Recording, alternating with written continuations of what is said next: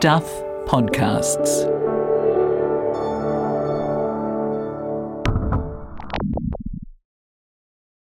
Previously on the Commune.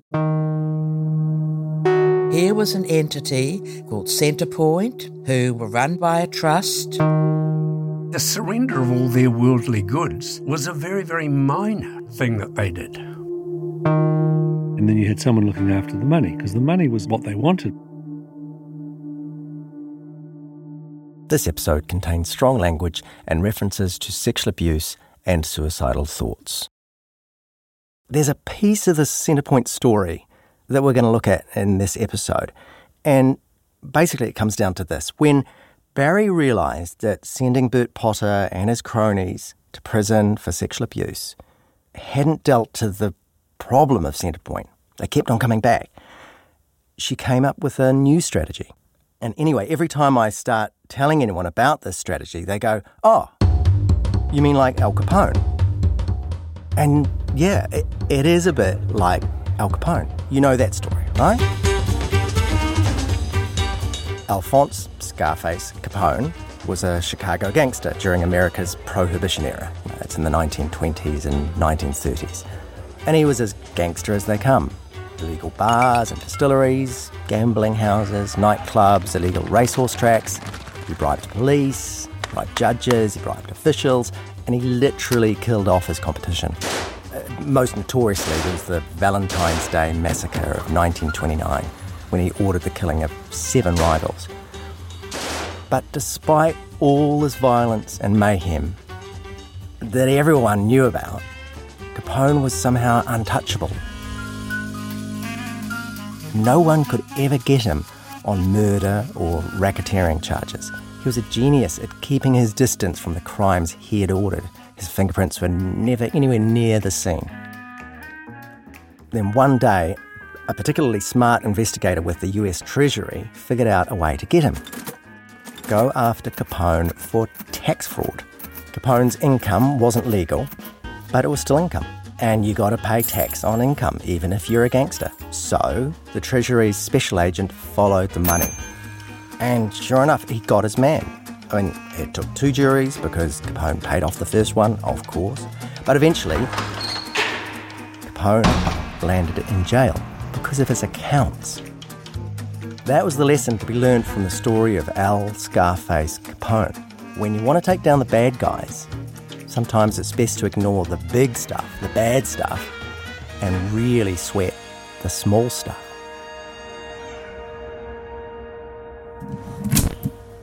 While you may not consciously be able to recall everything that happens to you, it's all stored in the unconscious mind. And as you let go a little deeper down, you can begin to contact that reality of yourself, begin to experience that there is something very deep inside. Something very important.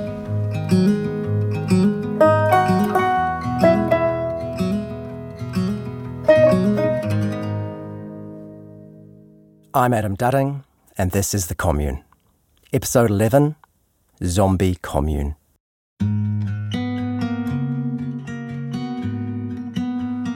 Over the past year, as we've caught up with Barri... Perfect. Hysterical's exactly what we need. Sometimes it feels like she's a woman on a mission. I haven't been hysterical the last few days. But sometimes it's evident that life is tough. I've been down in the dumps. And no wonder. She's been through hell. In some ways, she's still going through it. Well, we'll tell you some jokes to, cheer you up. That'll fix it, won't it? That's how it works. I don't know if telling jokes is considered a leading psychotherapeutic technique. I mean, yes, you'd know more than me. Yes. She has ways of coping. I do watch stand-up comedy sometimes. Yeah, it does help. But when you've lived in a cult, escaped from it, and then fought to bring it down, it's inevitable that you still have demons. That is the dark times. That's the sadness. That's the... you can't get those years back. And for Barri and other parents from the commune, it's not just about Centrepoint the entity, it's personal. You can't undo the harm that was done to your children and the family. Yeah, that's really hard to live with. Is it important, perhaps, to find forgiveness for that part of yourself as well, though? It is. I mean, that's the only way to survive.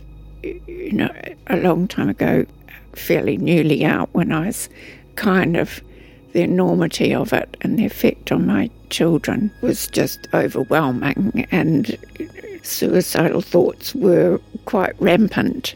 I did get quite a bit of counselling, and, you know, of course that was the therapeutic approach. You were doing the best that you knew and forgive yourself.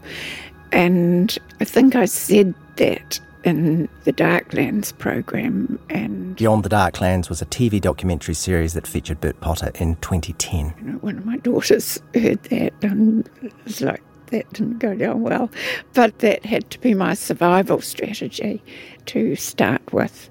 Well, it feels like there's no real alternative. I mean, you gotta... You've got to start at that point. And then for me, there's the forgiveness, but it's still empty words. I mean, it's real inside, it has to be, but also redemption. And so then, okay, what can I do to put that right? And so that was a real driver. You can't put it right, but I mean, do the best that you can. So that was, closing Centrepoint and the trust and all of that. Yeah. Closing down Centrepoint and the trust and all of that.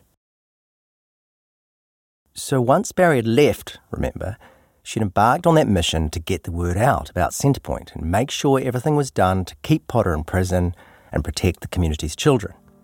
She wrote to anyone who'd listen, local MPs, government officials. I started to get politically involved. The parole board. Saying, hey, these people shouldn't be coming back. And yet, those convicted of child sex offences kept being released back to Centrepoint. And this is a bit weird. But then she heard that voice. Heard an auditory voice go, you close it down.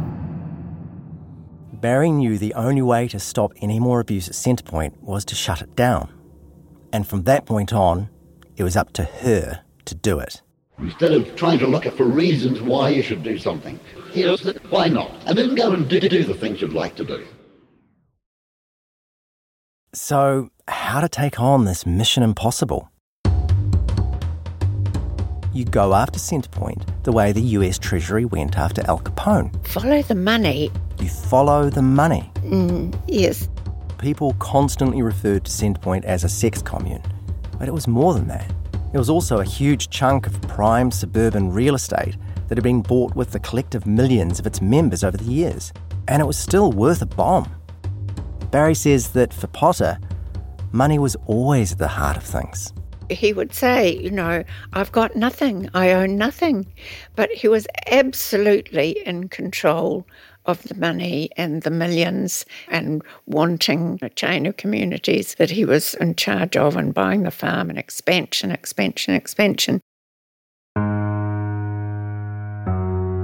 Remember, way back at the beginning, Centrepoint established itself as a trust, which is basically a legal entity that owns all the assets of an organisation. A group of trustees are supposed to control it. And for Centrepoint, Barri was one of the early trustees. Many of the other pioneers had been too. Keith, the former GP and missionary, had even been chairman at one point. Curiously though, Potter was never a trustee. In the trust deed, he was instead named as Centrepoint's spiritual leader. But there's no getting around the fact that he controlled everything that went on. Yes.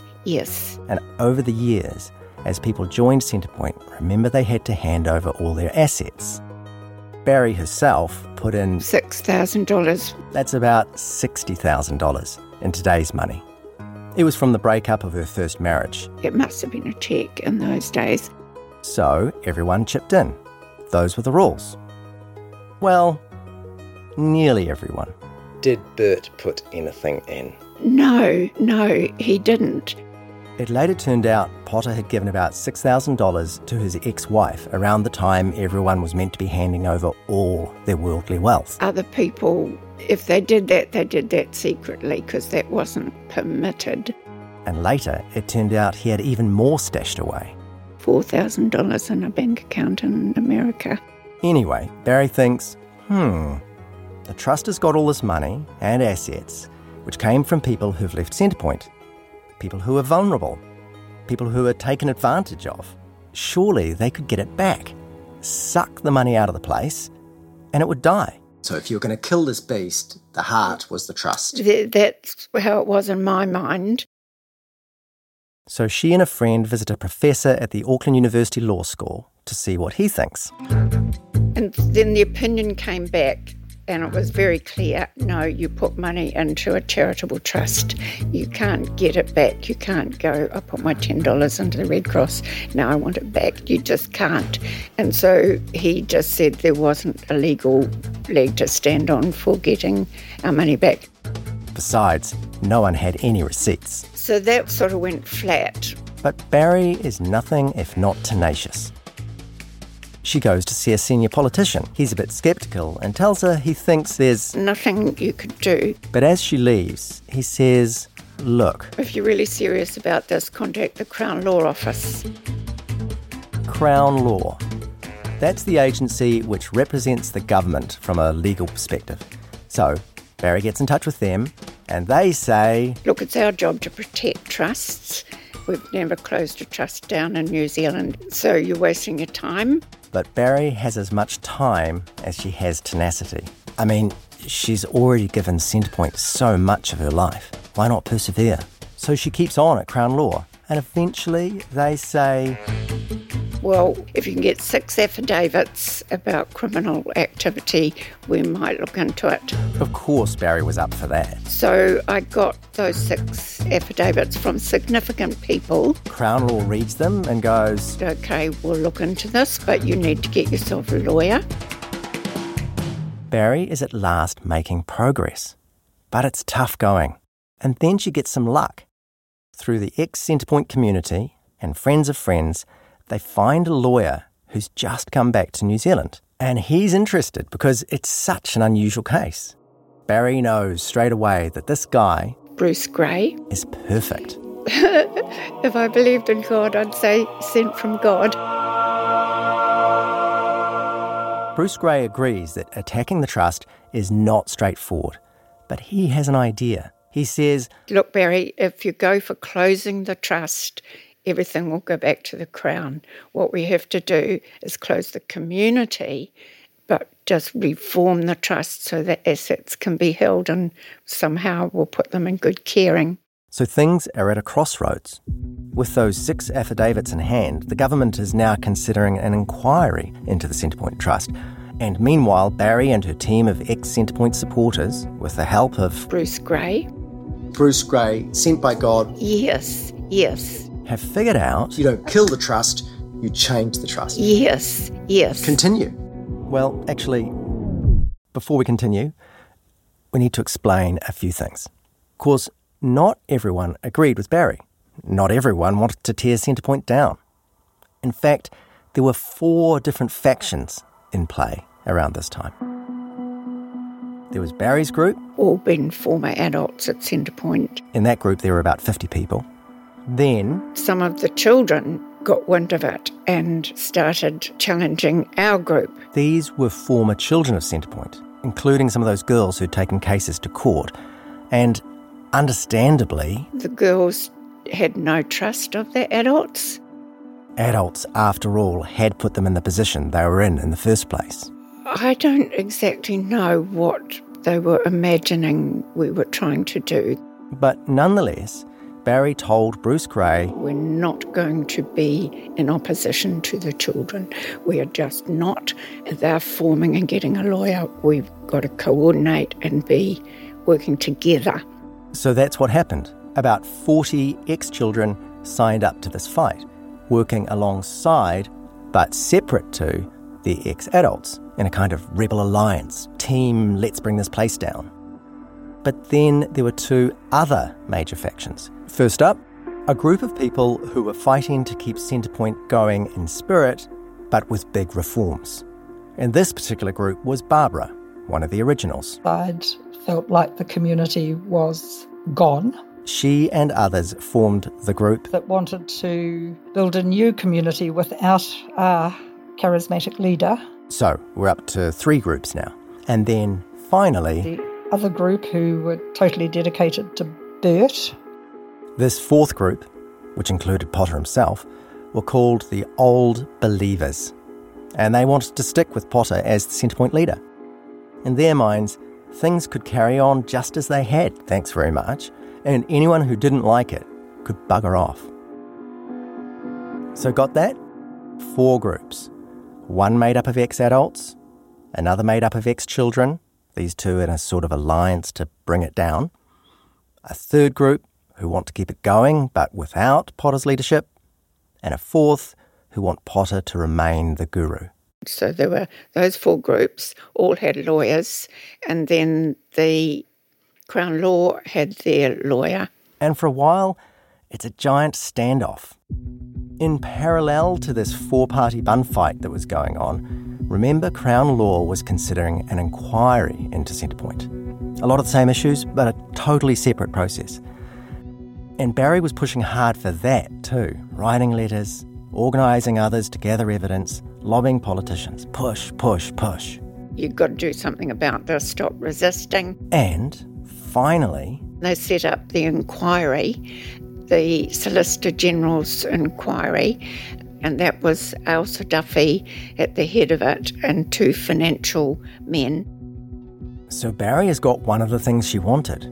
Ailsa Duffy, a Queen's Counsel, that's a lawyer recognised as being at the top of their game, was appointed to take a deep dive and see what was happening and what had happened under the umbrella of the Centrepoint Trust. At a few points during this podcast, we've really questioned what Barri was up to. But also, you do have to admire her, the tenacity it took to embark on this mission, to shoulder responsibility for putting some things right. Here's Ray, the cop. Look, I think she was a woman of great integrity and courage.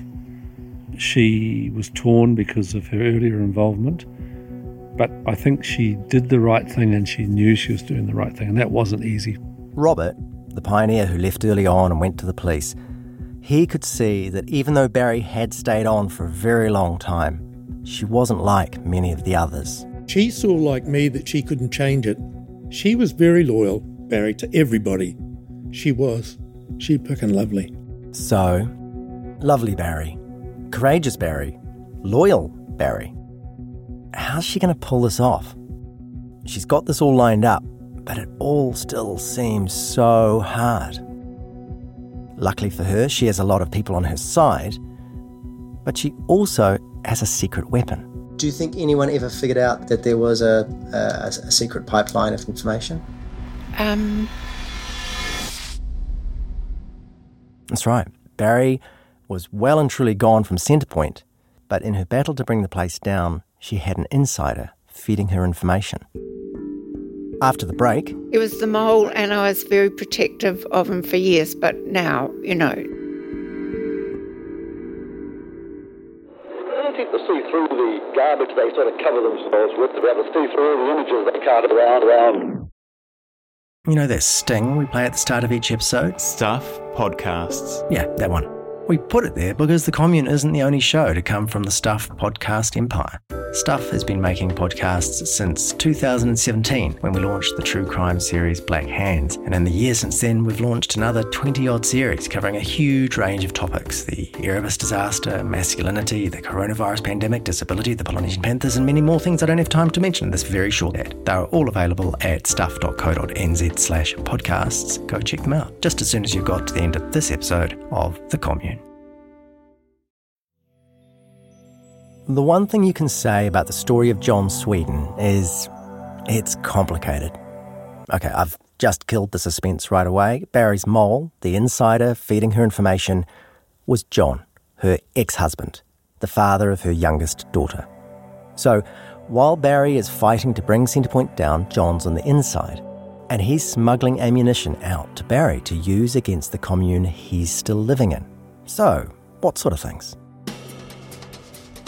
Things like the preschool roster. Doesn't sound like much, but this roster showed that people with convictions for child sex abuse who'd been released back to Centrepoint were now working at the community's preschool. And there was other stuff too.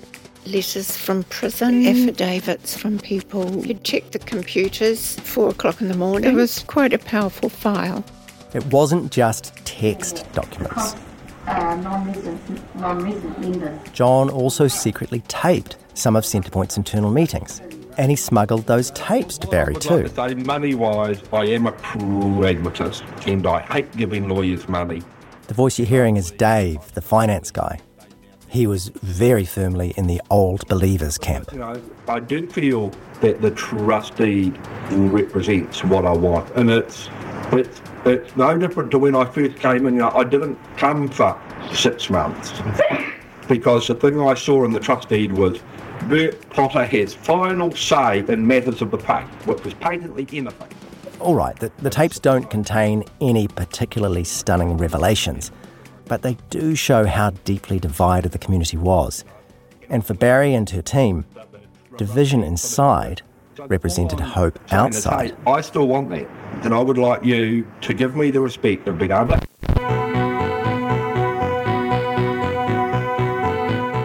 Yeah, okay, this music, we should explain, it's on the tape. It must have been on the cassette before John recorded over it with the meeting. We think that it's probably a little composition of John's. Guess he had a synthesizer in there. Like we said, he's complicated.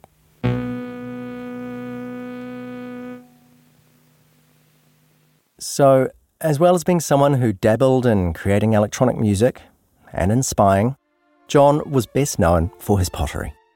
There used to be a big competition for ceramic artists, and he'd been a winner. You can still find his work for sale in pottery auctions. John Sweden was born in Hamburg, Germany during World War II. Born, in fact, during a bombing raid. When he was 6 months old, his father was captured by the Russian army and spent 7 years in prison. So, right from the start, life wasn't easy for young John. We know this because he wrote about it in the Centrepoint magazine and also in his religious statement to the Takapuna Council all those years ago. John moved to New Zealand when he was 9 years old. He married, had 2 kids, and had swanky jobs in advertising, including as managing director of his own agency. Then, his life kind of unravelled for a while. He walked away from his career and his marriage fell apart. Eventually, he found the craft of pottery. He met Barri, helped establish Centrepoint, was one of a number of men at the community who had a vasectomy reversal, and became a father again. John wrote about the power of Bert Potter and what an influence this guru figure had been on his life. That influence, though, would eventually lead him to prison. John was one of the men charged with child sex offences from the early days of Centrepoint. In his case, indecent assault of 2 girls, one aged about 12, the other 14. At first, the response from most of those accused was denial. But when John landed in court in 1992, he reacted differently. Here's Barri. By the time the convictions or the charges came through, John had fully accepted his actions were harmful and not okay, and he was the first to break ranks and plead guilty. And at his first meeting with the prison psychologist, he just admitted immediately it was wrong. He was hugely wrong, and he was sorry for the harm done. And as he told me later, the psychologist nearly fell off her chair because it was so unusual to get that. But don't just take Barry's word for it. Here's what the judge had to say when he sentenced John to 11.5 months in prison. I accept you had no intention of causing harm to either child.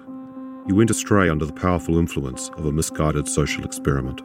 The judge went on to say that John had shown considerable courage and leadership in taking this stand. There are others coming to trial who are denying their part in such matters. The pressure on you not to break ranks must have been quite strong. So yeah, with John, it's complicated. John Sweden died while we were making this podcast. He was 78. Remember, Barri and John split up around 1987. Yet she can't entirely turn her back on that shared past. One of the things I loved about John, he could be so funny. Oh dear. And in amongst the hoard of documents Barry had given us, we found evidence of that ourselves. Take this certificate he printed up and put on the Centrepoint notice board for the Global International Environment and Humanitarian Award of Notable Achievement and Excellence for the Advancement of Universal Peace and Economic Prosperity. Bert Potter, recipient. For his dedication to fundamentalism and believing his own bullshit. Signed 30th of October 1996, signature God. But really, perhaps the greatest piece of satire John produced? Christmas carols. Was surely this. Tonight in the Lounge, to be sung with gusto, conviction and feeling. On the first day of Christmas, my true love gave to me one sugar pill and a lesson in honesty.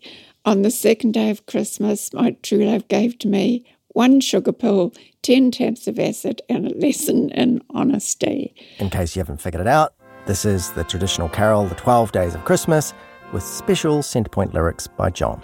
On the fourth day of Christmas, my true love gave to me one sugar pill, 10 tabs of acid, one loan from AMAC, one paper shredder. Bank accounts, 8 prison sentences, 6 unsigned letters, $90,000, several trips to Thailand, 3 trips to Holland, 1 attorney general, years of suspicion, character assassination, 10 wealthy lawyers, and a lesson in honesty.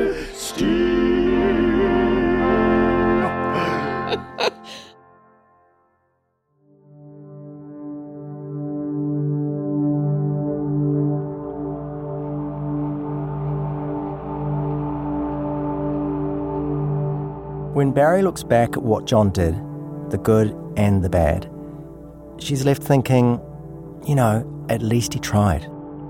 He made some big mistakes, huge mistakes, and there's no getting away from the damage they caused. But then he fronted up to the court, pleaded guilty, went to prison, returned to Centrepoint, and then became Barry's mole. To my mind, it does help me forgive him a lot.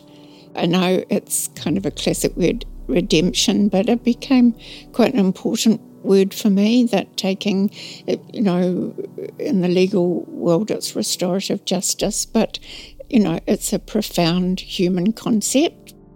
When you mess up, do something to redeem what you've done. You can't go back and undo it, but do something. And so that was him doing that.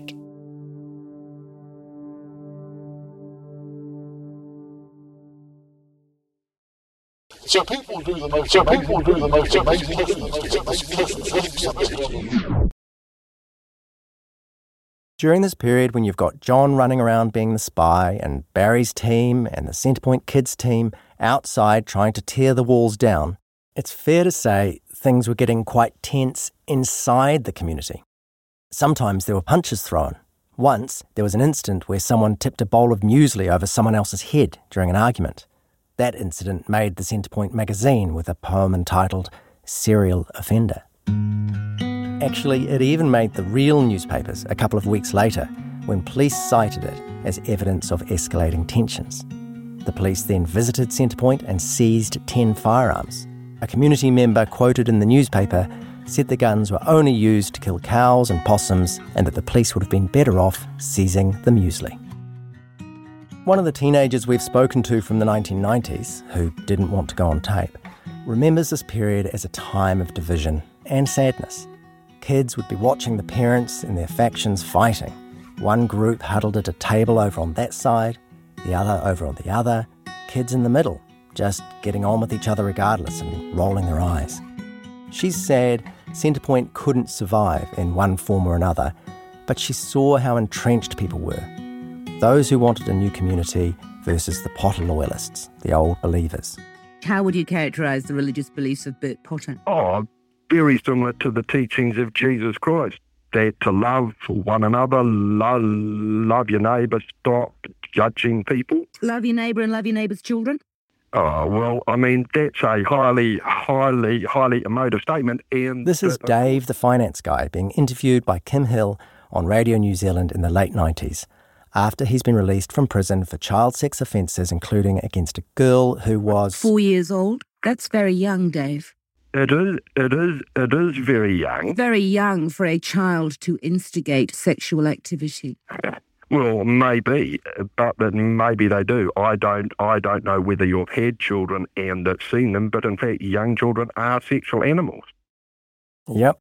Even after serving a jail term, Dave was saying it was the child who instigated the activity, and so that was okay. Sound familiar? On the sexuality of children. Are you continuing to put those into practice amongst the members who still adhere to Bert Potter's spiritual views? I'm not quite sure what you mean. Are you still allowing 4-year-old girls to allegedly instigate sexual activity with you? Personally, it hasn't happened to me again, and so I know that if it did happen, I mean, I don't know what to do. The things I got, one of the things I got convicted of was that a young girl came and sat on my knee and took my hand and put it between her legs. And for that, I served a year in jail. Right now that I don't know what I'd do that if the same thing happened. It actually wasn't a big deal for me.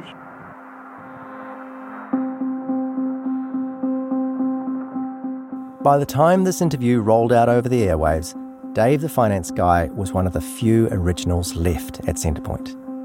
Joining him in the pro-Potter faction were Henry and Richard, two of those who had arrived in the early days and ended up going to jail. Also Ulrich, the chemical engineer, another who'd spent time in jail for drugs and sex offences. Ulrich had taken over the magazine, and it's fair to say he must have been a better drug maker than editor.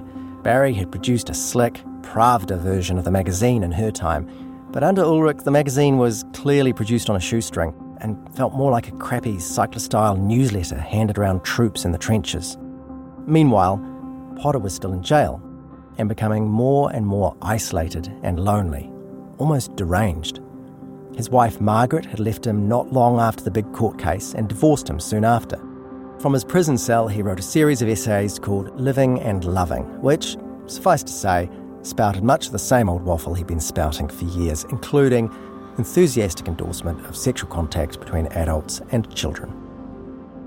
In his letters to the community, he goes on and on about one of the ex-members, saying he must have worked in cahoots with the girls who ended up giving evidence against him. He wails that people have betrayed him, that they've stolen from the community, told lies, and actually some of them, hypocritically, have engaged in underage sex themselves. By 1998, Potter has had a couple of heart attacks, is suffering from arthritis in his shoulder, and has a gap in his top teeth where an inmate punched him. He is nearing the end of his sentence and agitating to go back to Centrepoint. But it's a toss-up as to what's looking more shaky, the ageing guru or the commune he wants to reign over once more. We have to accept that those principles are not kept to very careful. One of the final blows to Centrepoint came from that Queen's Counsel, the lawyer Ailsa Duffy, who, remember, had started the Solicitor General's inquiry that Barri had agitated for. It took a while. 2 years. But eventually she came out with that massive 2-volume report. It landed on Centrepoint like a bomb. Ailsa Duffy had surgically dismantled Centrepoint's overblown claims about itself, stretching all the way back to its foundation. She was brilliant. Well, that depended on your viewpoint. Ailsa Duffy didn't seem so brilliant to the old believers, like Dave the finance guy. He claims that the inquiry's findings constitute religious persecution. And he joins me now. Here he is in that Radio New Zealand interview with Kim Hill again. Why do you feel religiously persecuted? Oh, well, basically because there seems to be a campaign. I don't know that it's orchestrated, but it's happening. And the report of Ailsa Duffy and the Committee of Inquiry says that Bert Potter that Bert Potter's teachings aren't religious and that he's not fit to be our spiritual leader. That's right. So, yeah, one of the things the report did was slam the idea that Centrepoint was a legitimate religion. It also slapped down a bunch of things that were central to the Commune's DNA, including the therapy. Duffy said Centrepoint's therapists might be well-meaning, but they lacked qualifications, training, and adherence to professional and ethical standards. Sexual relationships between counsellors and clients, the practice that Potter always bragged about. The best thing you can do for when they come to you for help is to give them a good, very loving, very intimate fuck. All these years later, that was still going on sometimes. The inquiry also had big problems with the morality of making vulnerable people hand over cash and worldly possessions when they joined. Ailsa Duffy wrote that for someone who arrived at the community at a particularly low point in their life and had come to depend on the commune, the choice between joining, and all that entailed, or leaving, may have been no choice at all. And besides, the inquiry pointed out, these people had joined Centrepoint in the hope of a better, less selfish, more honest, loving lifestyle. Instead, quote, the utopian ideal never eventuated. And then there was all the money that had disappeared. $120,000 in legal bills over the trust fight. $230,000 on criminal legal fees. There was money for holidays for some members. $1.4 million was lost on that goat farm malarkey. And then things like a dodgy $1 million transfer of money to Centrepoint from AMAC, the abortion service Centrepoint members had gained control of. In the end, the loan was registered as a mortgage against Centrepoint and became a financial millstone. If you're listening closely, you might have noticed that in John Sweden's Christmas sing-along satire, one of the things he mentioned was one loan from AMAC. Anyway, it was episodes like this that convinced Ailsa Duffy the trust itself was dysfunctional and indeed had never operated properly. Everyone, all four factions, ended up in court arguing over this carcass, really, albeit a carcass whose assets were worth about $7 million. Barri says things dragged on until one particular no-nonsense judge was appointed. Justice Cartwright. And she just kind of went, this case could feed the lawyers of Auckland for decades to come. This has to come to an end. This judge was Sylvia, now Dame Sylvia Cartwright, a huge figure in New Zealand law who would become the country's Governor-General soon after this. And she pulled us into negotiation. You can imagine how it went, pulling into one room all these people who tried to establish this loving community, but who were now at war with each other. It wasn't pretty. I kind of exploded and shamed myself. At one point, Dave, the finance guy, was saying that the old believers were going off to establish another community and they would need $1 million to build an ablution block.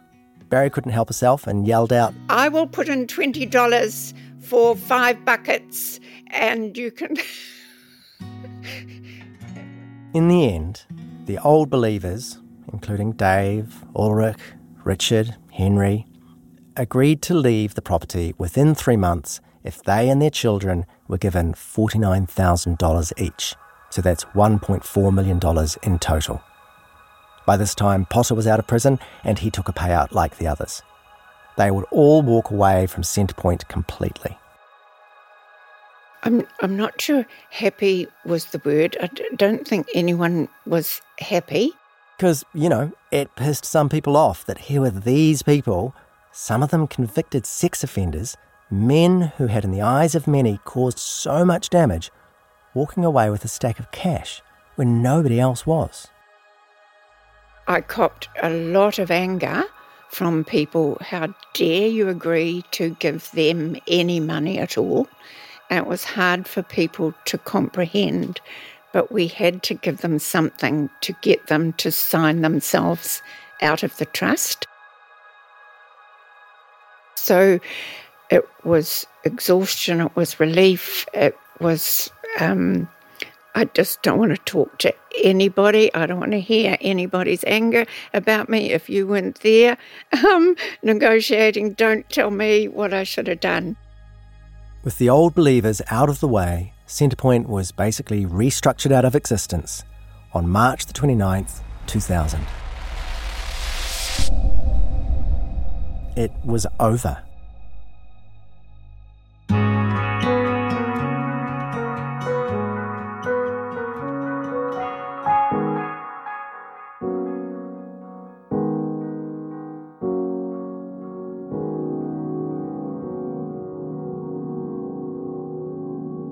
With a story like this, there's no such thing as a happy ending.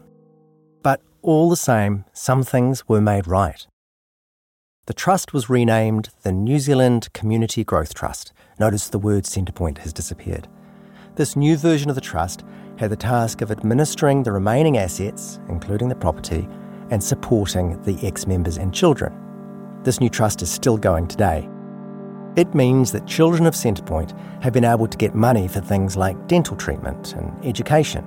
It paid for things like that big Massey University study into the impacts of Centrepoint on its children. It's not perfect by any stretch. People we've spoken to are angry and frustrated about the new trust even today. Some say they feel re-victimised every time they have to ask for money from it. Others reckon the decisions about who gets a grant or not aren't always fair.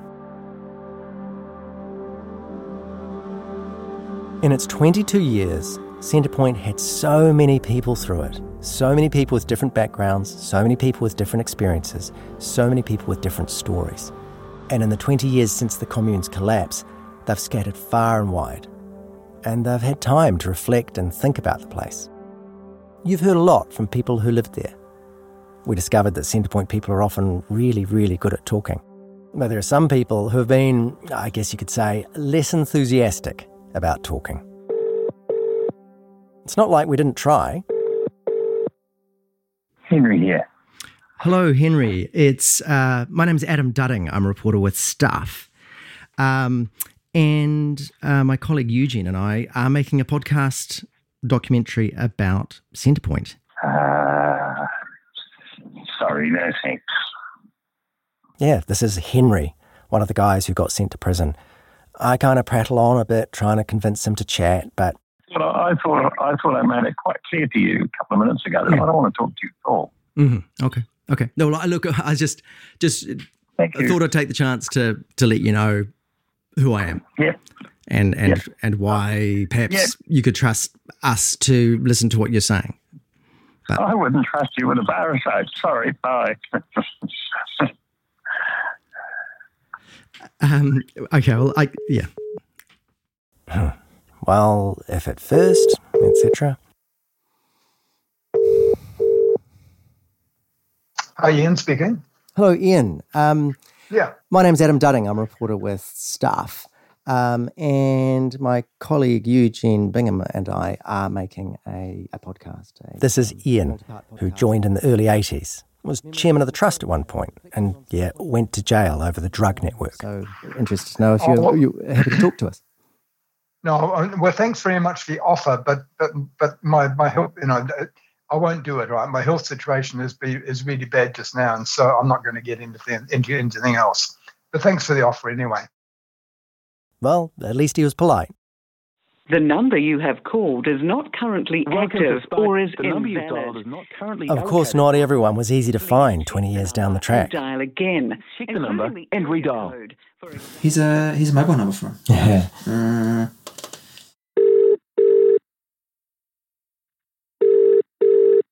Sure. Hello, is this... It is. The very same. Excellent.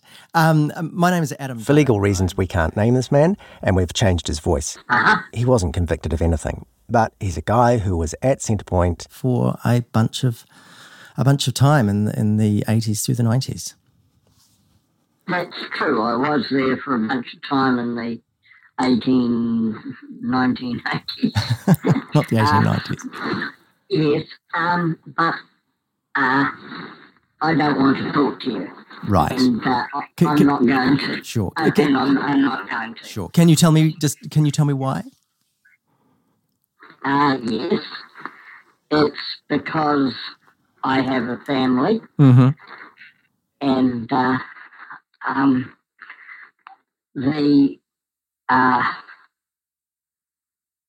there has not been any publicity about Centrepoint that has done my family any good, and that's all I have no comment. That's all I'm going to say.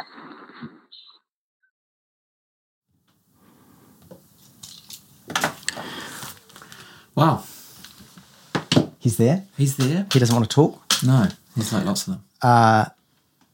It's interesting, isn't it? The children want to talk, but the adults. Well, also, for me, I just felt a little...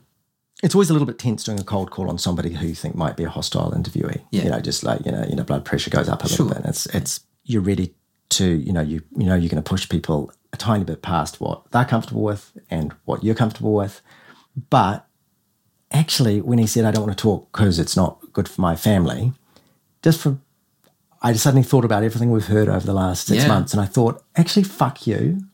It's become apparent while doing this that there's a whole bunch of people for whom the silence and the lies and or even just not talking because you don't want to hurt your family isn't doing anybody any good. Yeah. And so just a little part of me, if I was him, I would have said the same thing.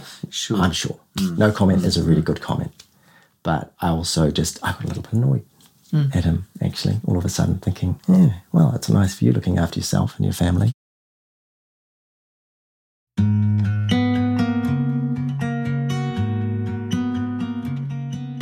One of the other people we tried to speak to was Ulrich, the chemical engineer. He lives up north now on a large block of land. We found an email address for him, hoping to be able to get him to agree to an interview. But it didn't go so well. We exchanged a few emails, but he was not interested in engaging, accusing our news organisation of being biased towards the government or something, and then it went down a COVID-19 conspiracy rabbit hole. He also said he thought that we had an agenda, it's unclear what, and that in any event, society was not ready to hear the truth about Centrepoint. It's a pity Ulrich wouldn't talk to us. Yes, he went to jail for sex and drugs charges, but like we said earlier, a lot of people we've spoken to had fond memories of Ulrich. He was a character who was central to the Centrepoint story. He was literally there on day one. Anyway, while we're on a roll on the phones, we thought we'd try John Potter, Bert Potter's son. Here we are. No more procrastinatory activities available. Check.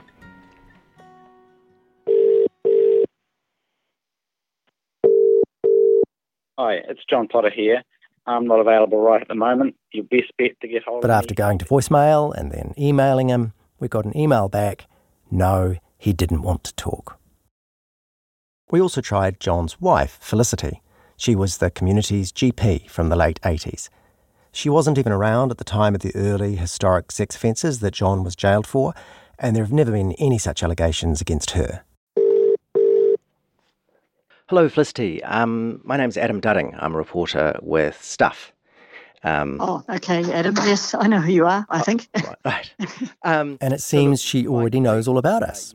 Word has got around. Bingham and I are making a podcast about Centrepoint.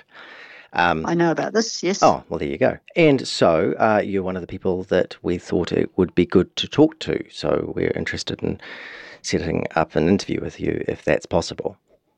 Probably not, thank you, Adam. I think we've been burnt enough. We've been burnt enough, thank you. Who did you know from the kids at CP that you went to school with? Back in the day, Angie was one. I was in a school production with Angie. And at North Cross there were other kids who I didn't know terribly well. Conversation kind of drifts in the way that lots of these conversations have. She's trying to suss me out and what we're up to. But in the end... Yeah, no, I mean, I never even lived there, Adam. Sure, well, I'm actually quite interested when you say that because there's the whole business of, you've said that you didn't live at Centrepoint, but you were the GP, right? You were living... Adam, I'm not prepared to have an interview. I'm sorry. Oh, no, sure. This is sounding like an interview now, and I'm not prepared. You're probably recording it, and I'm not happy about that. No, well, for sure. It was just you brought up the claim of not living there. I think you could talk to any member or resident of Centrepoint and ask if I lived there, and they'd say no, I didn't. So, I think that is not under dispute. Let's be clear. Felicity and John lived in a caravan next to Potter's Gills Road place, the house that he retreated to up the hill from the main Centrepoint buildings. She was the GP after Keith. In the September 1990 edition of the Centrepoint magazine, after Potter was arrested the first time, Felicity wrote that while she was not a member, she was, quote, deeply committed to Centrepoint and its growth, unquote. But anyway, I think we've been, no matter what happens, no apology would ever be enough, quite clearly. And all I see it is just stirring up, more distress. Yeah. No, well, we've talked to quite a lot of Centrepoint kids and some Centrepoint adults, and I think I don't know if they'd agree with you. There's different kinds of stirring up, and some I think some. Well, we've just seen quite a lot of it recently. Yeah. Oh no! Look, and it's just and I've not been. I'm not. I don't actually think that I've seen a lot of healing happen from that. What would healing look like? Okay, Adam. I think that's enough. Thank you. Goodbye. Okay, thanks, Felicity.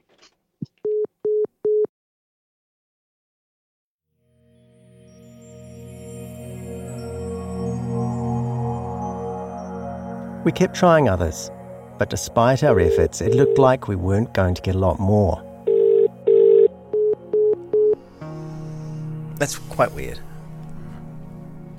That we weren't going to get to interview anyone who had been convicted of sex crimes against children at Centrepoint, anyone who had actually served time, anyone who could actually answer our questions about whether they were sorry for the damage caused at Centrepoint or reflect on what had happened. And then, one day... Hello, Adam speaking. The phone rang. Hello. Oh, hello. Sorry. Hello. Hello, can you hear me? Hello. Hello. Hello. Hello, is this...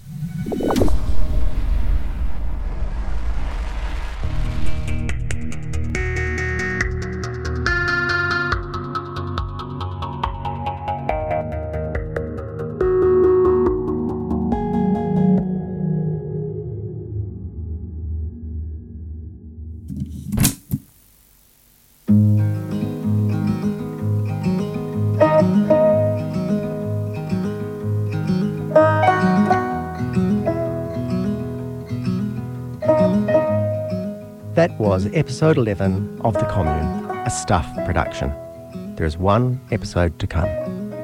The Commune was researched, written and produced by Eugene Bingham and me, Adam Dudding. Mixing by Andrew McDowell at Digicake, music by Audio Network. For more information about the show, head to stuff.co.nz/thecommune.